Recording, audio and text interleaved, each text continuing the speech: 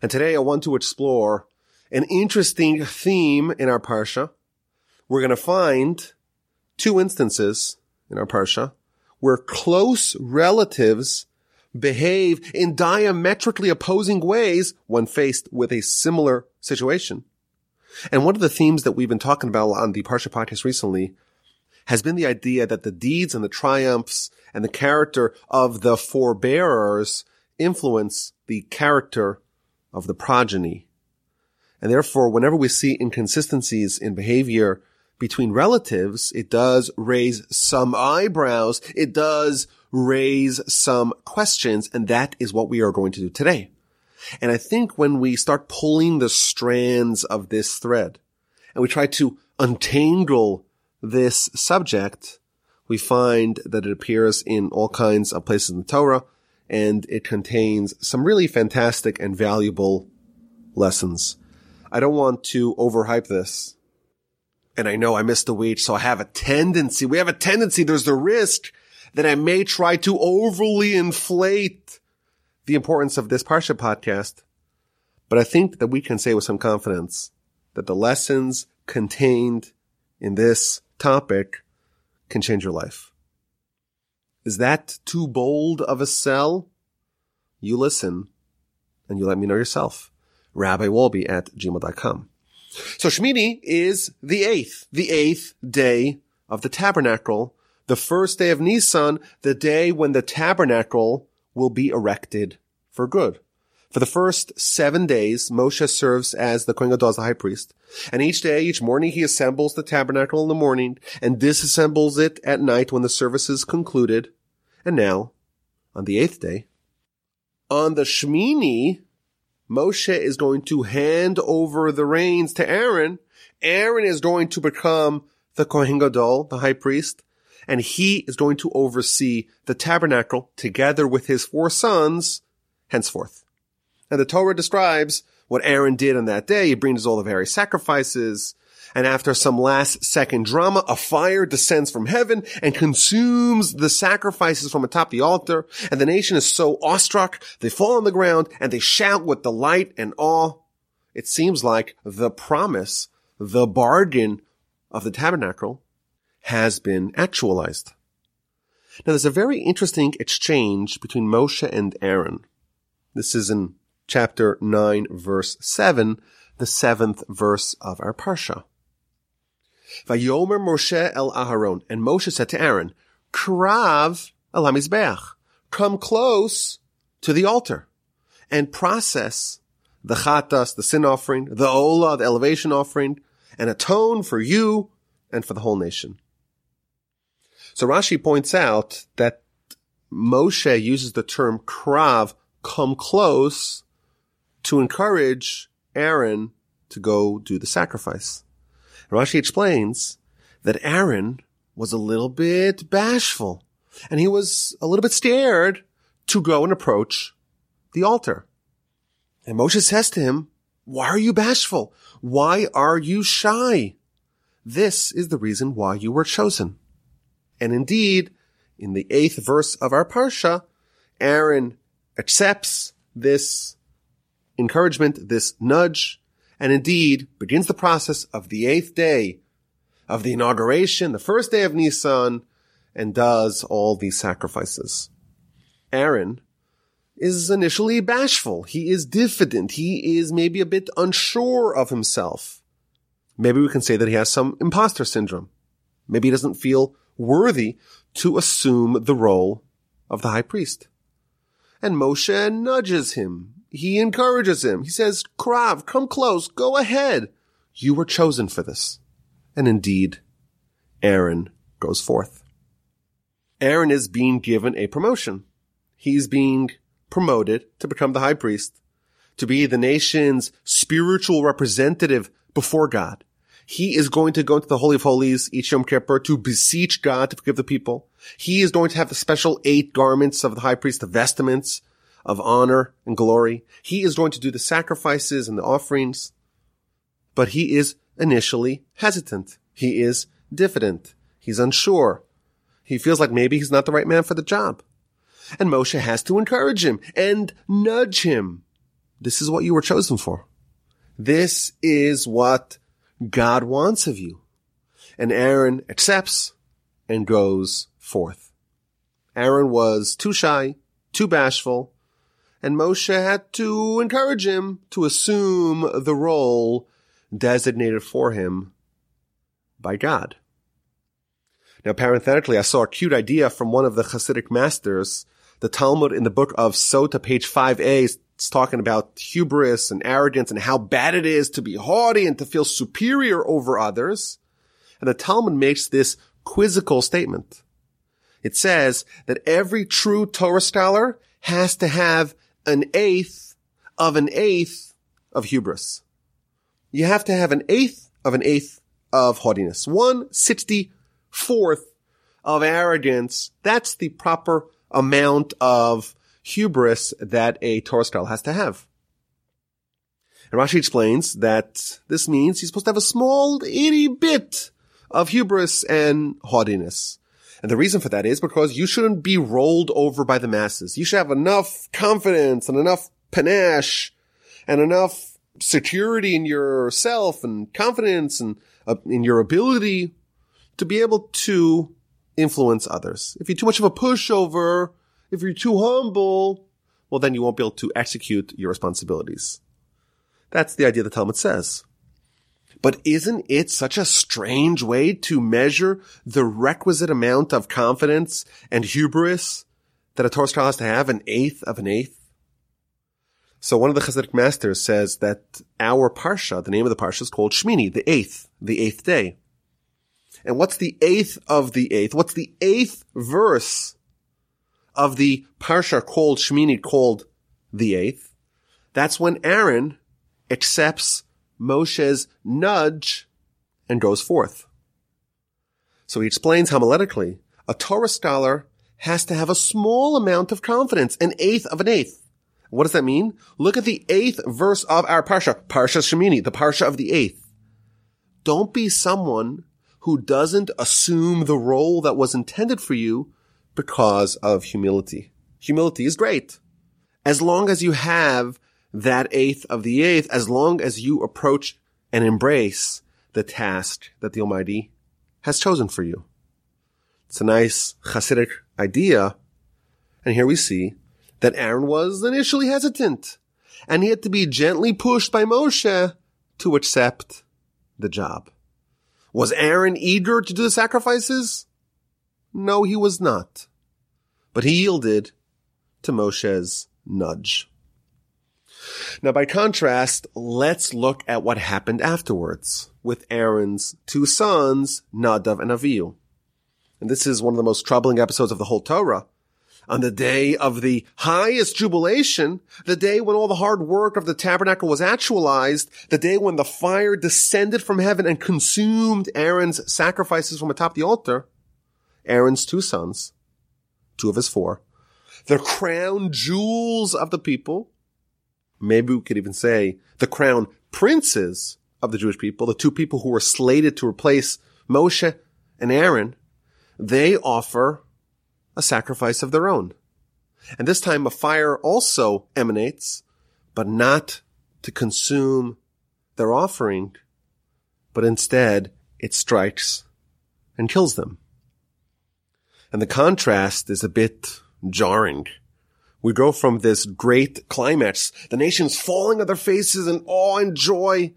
What delight, we've been working on the tabernacle for so long, and finally God's presence is amongst us.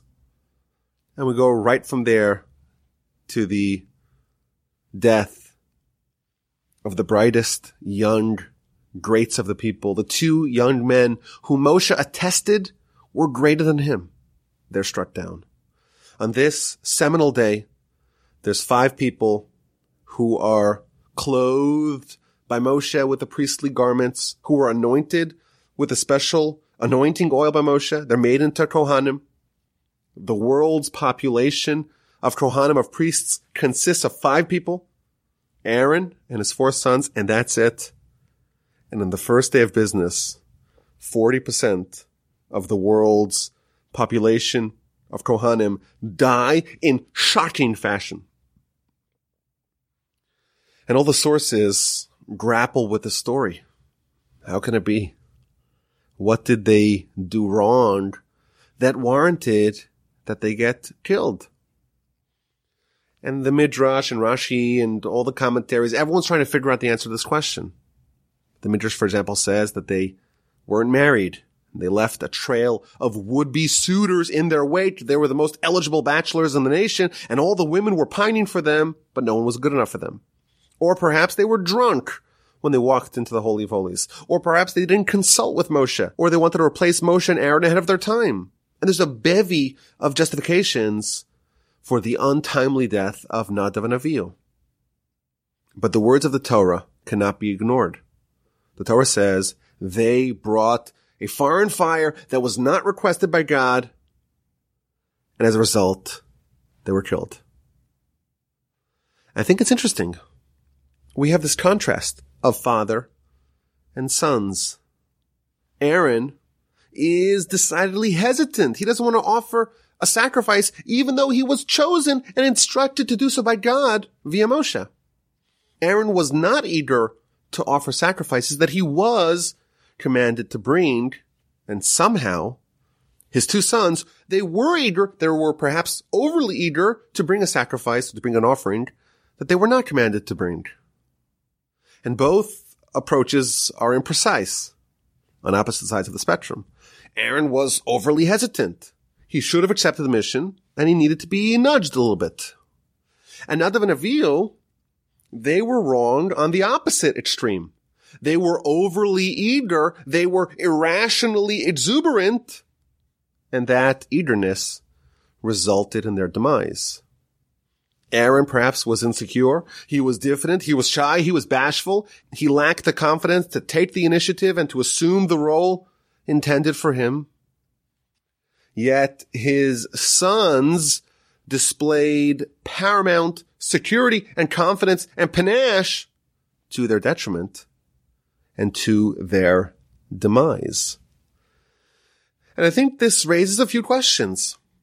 First of all, how do we understand this disparity? How indeed did Nadav and Avihu act so differently than their father? Where did that come from? In addition, I think this is an important subject for all of us to ponder. When we are faced with an opportunity, is the correct approach to be humble, like Aaron, and only assume the role when it's foisted upon us? Or perhaps we should be a little bit more decisive and take charge and initiative like his sons, and then risk getting burnt? What's the right approach for us? Is there a place for the high-charged, aggressive, initiative-taking of Nadav and Avihu? Or should we always be more hesitant and risk-averse like Aaron? So I want to suggest an approach to answer these questions. This approach will resolve the question of how father and sons reacted in such opposing manners.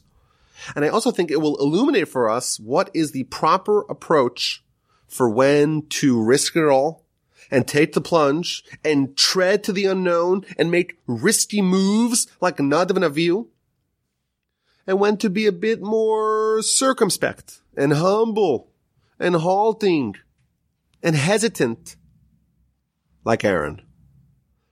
This is something that I was thinking about the whole Pesach.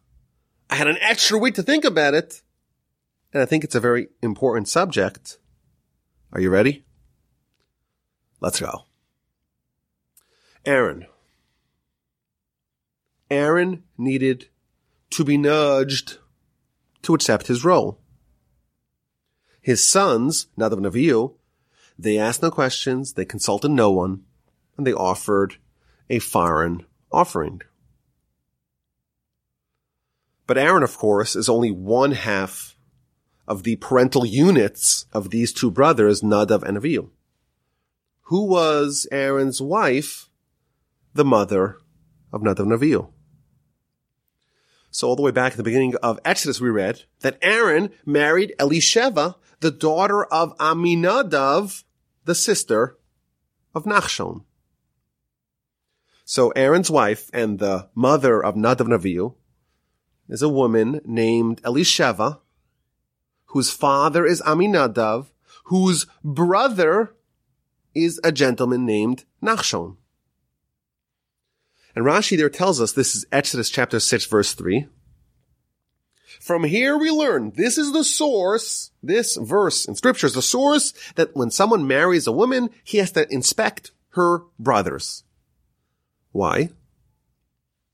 Because the majority of sons are similar to the brothers of the mother.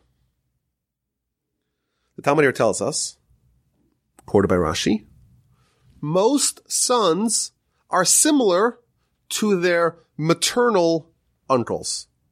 And when it tells us that Aaron married Elisheva, and it tells us who Elisheva's brothers were, or her brother Nachshon, that is not just random information that we need to know for the genealogical tree.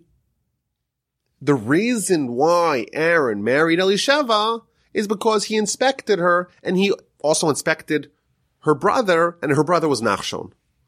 And this is a lesson for us that when you get married, inspect the presumptive or prospective wife's brothers, because most of your sons will look like their mother's brothers. So it's interesting that the canonical example that when someone marries a woman, you have to inspect her brothers is with respect to Aaron marrying the sister of Nachshon. And thus it's telling us that Aaron's sons were similar to Nachshon, their uncle. So who was Nachshon, Aaron's brother-in-law? Well, he was from the tribe of Judah. He was actually the prince of the tribe of Judah. And in fact, on the same day that Nadav and Avihu, Aaron's sons, died, the princes of the tribes began bringing the inauguration offerings, and that's detailed in Parshas Naso in the book of Numbers. And the first to bring it was Nachshon ben Aminadav, the prince of the tribe of Judah, and the uncle of Nadav and Avihu, who perished that same day. Okay, so what else do we know about Nachshon, the uncle of Nadav and Avihu?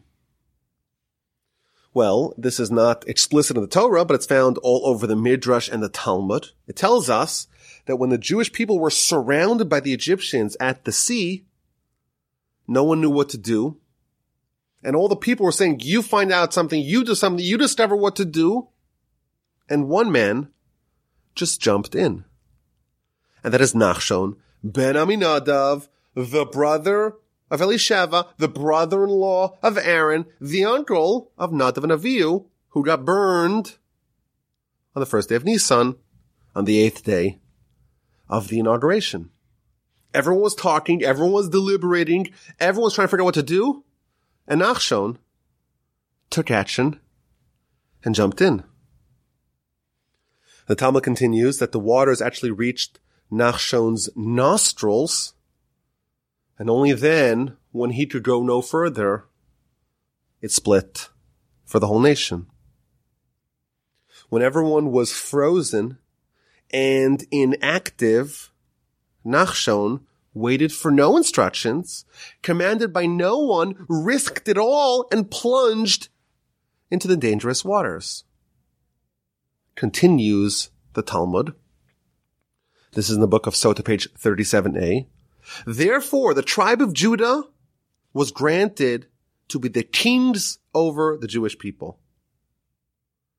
The reason why kings, David, Solomon, etc., Messiah, the reason why they come from the tribe of Judah, it's due to the valorous deed of Nachshon to jump in the water and to split the sea when everyone else was waiting for instructions.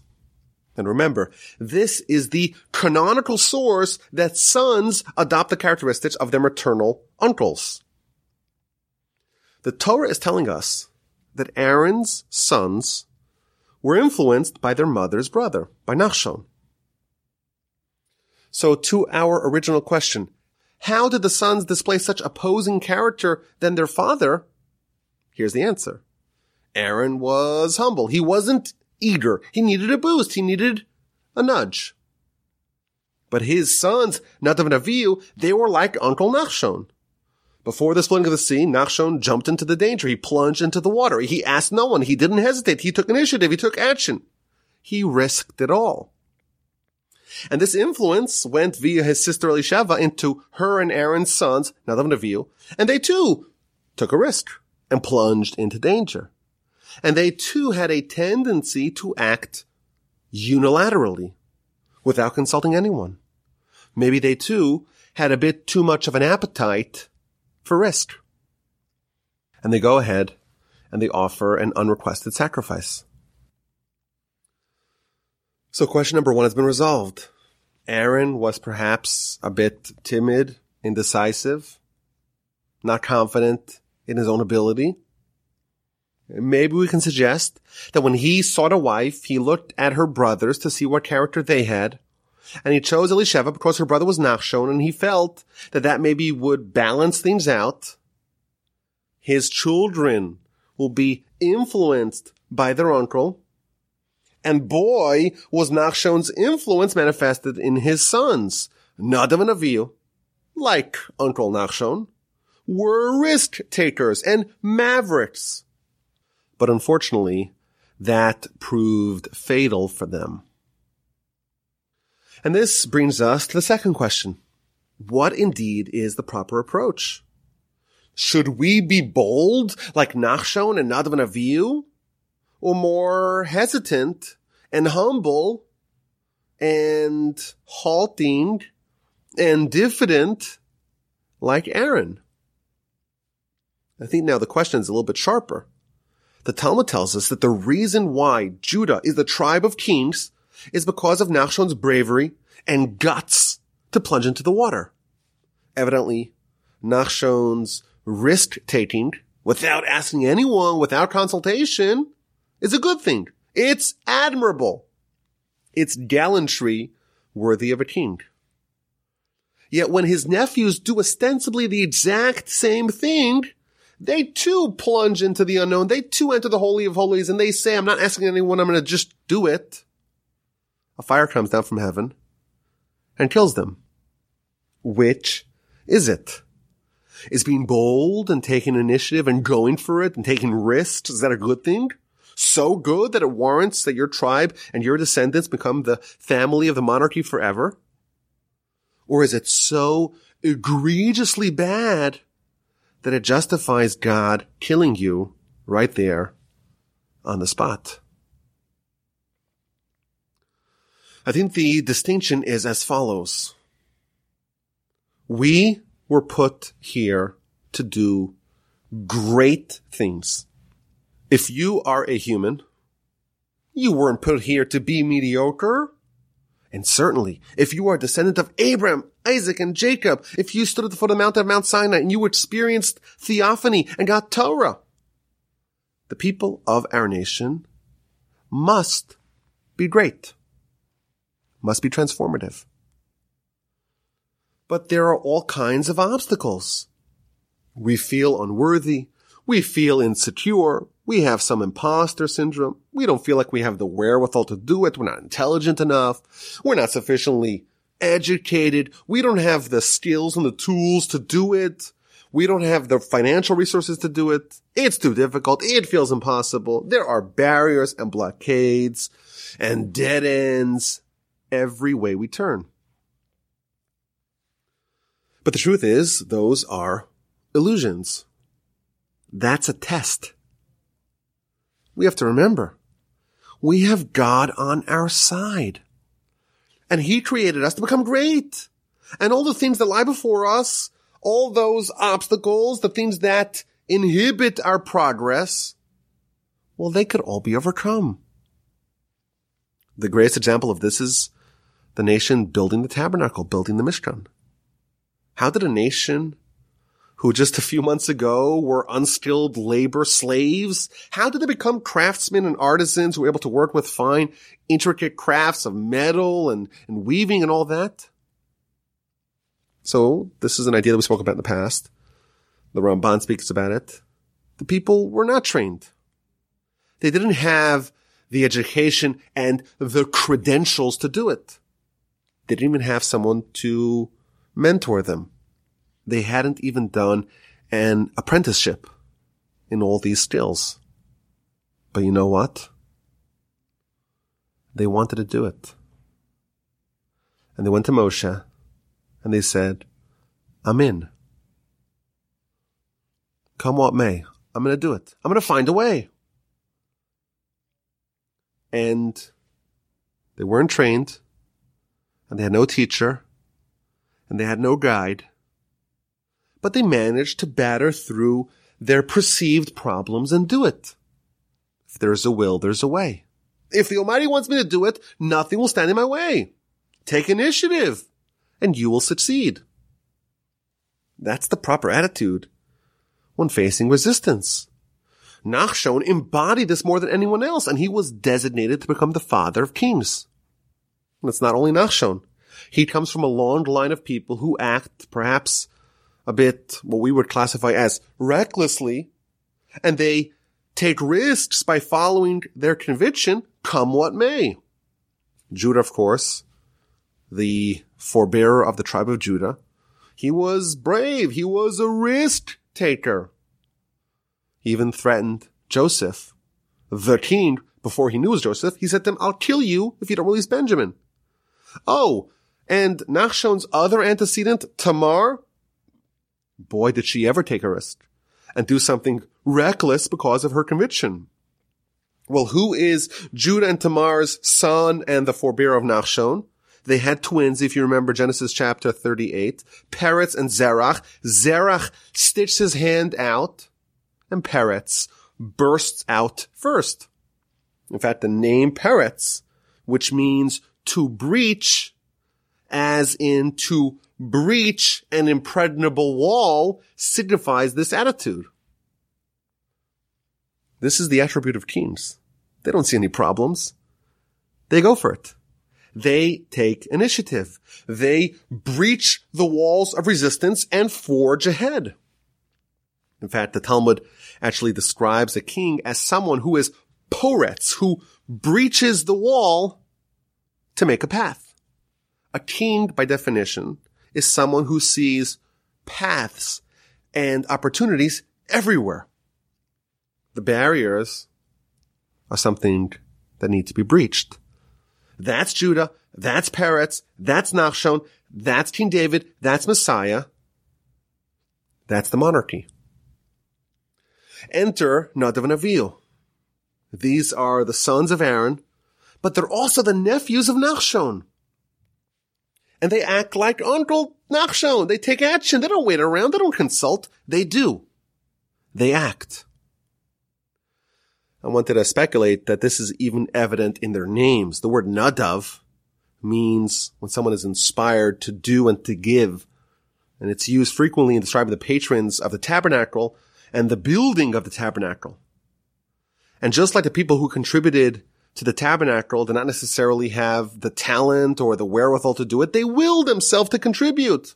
And it worked out marvelously. I don't have the talent? So what? Figure it out. I don't have the money? I'll donate. And it will work out.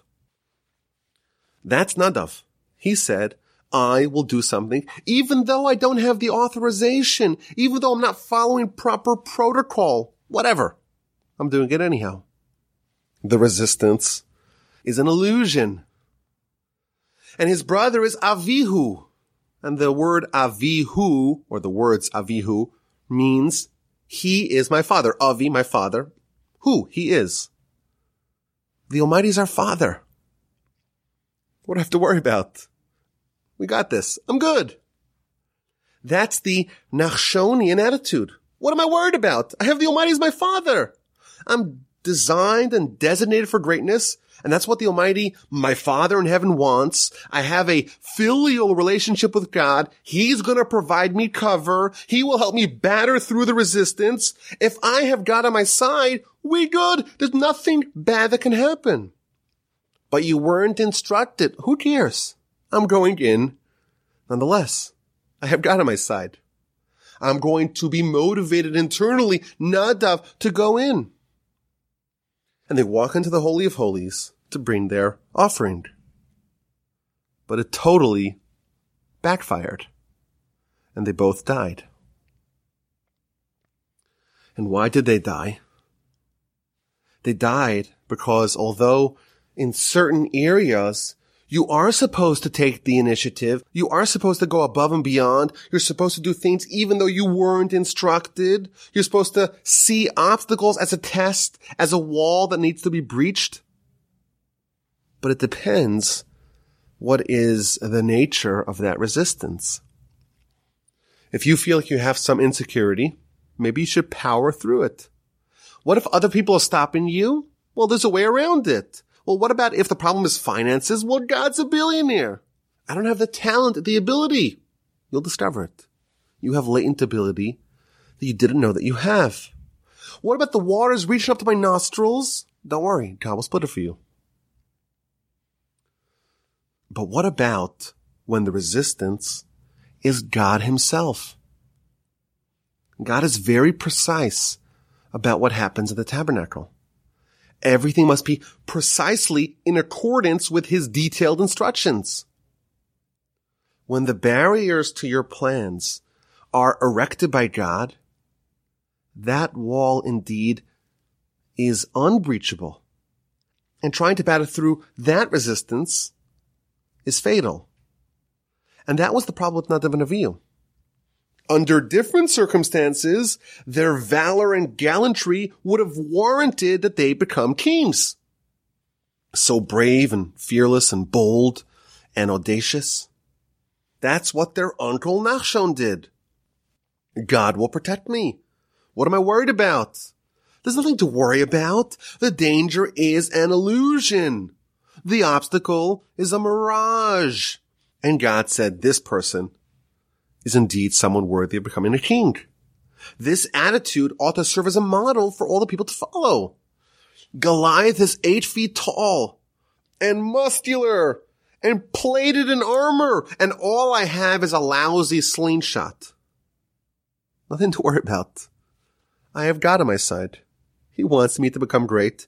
Everything that stops me is a paper tiger. The wall will be breached. But what about when God himself makes the barrier? That's not a breachable wall. That's an electrified fence, and if you touch it, you die. On the same day that Nachshon offered the inauguration tribute as the prince of the tribe of Judah, his 2 nephews followed in his ways, but this time it wasn't the waters of the sea stopping them, it was God, and they died. The lesson for us is clear. Our national mandate is to perfect the world. But we see so many obstacles before us. We feel insecure. Can we be the vehicle to change the world? Can we really impact people? Can we really make this world a domicile for God?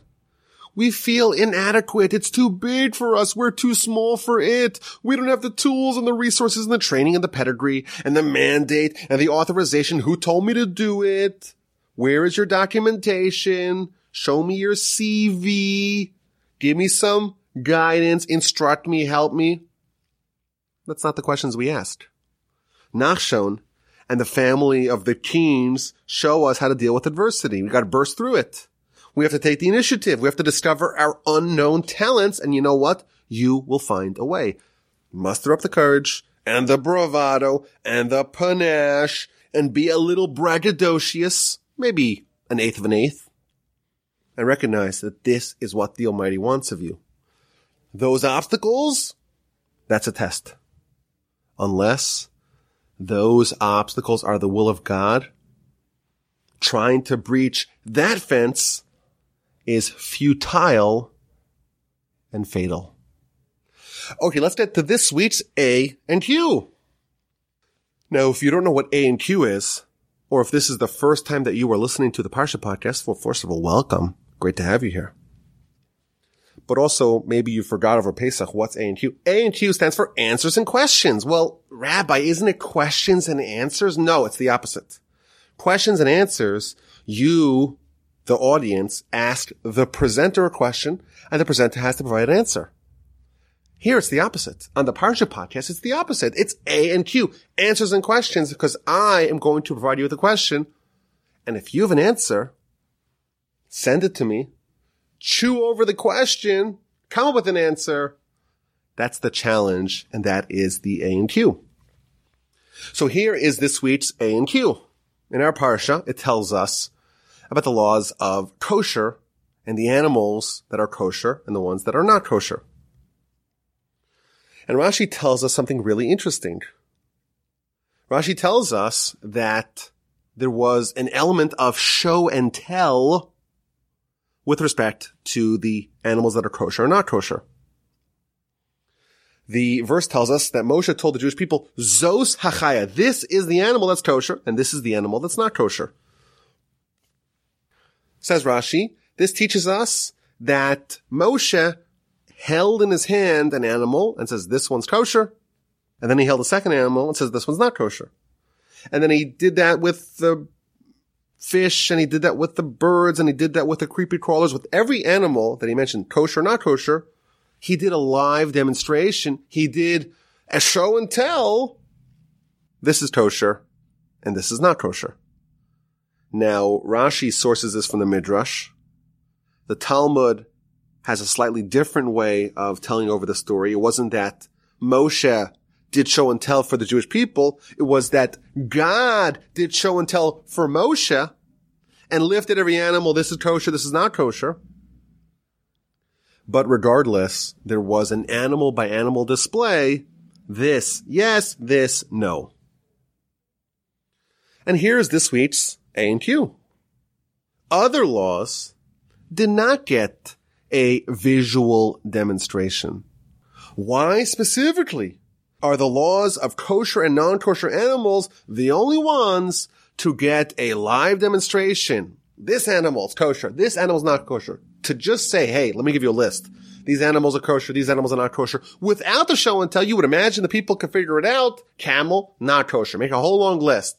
The bovines, they're kosher. The birds, well, it depends. This kosher, this and this not kosher. Why does it have to be visualized? Why specifically are the kosher animals, the not kosher animals displayed, show and tell to the Jewish people, and the rest of the other laws are not conveyed in that visual manner? If you have an answer to this question, send me an email, rabbiwolbe@gmail.com.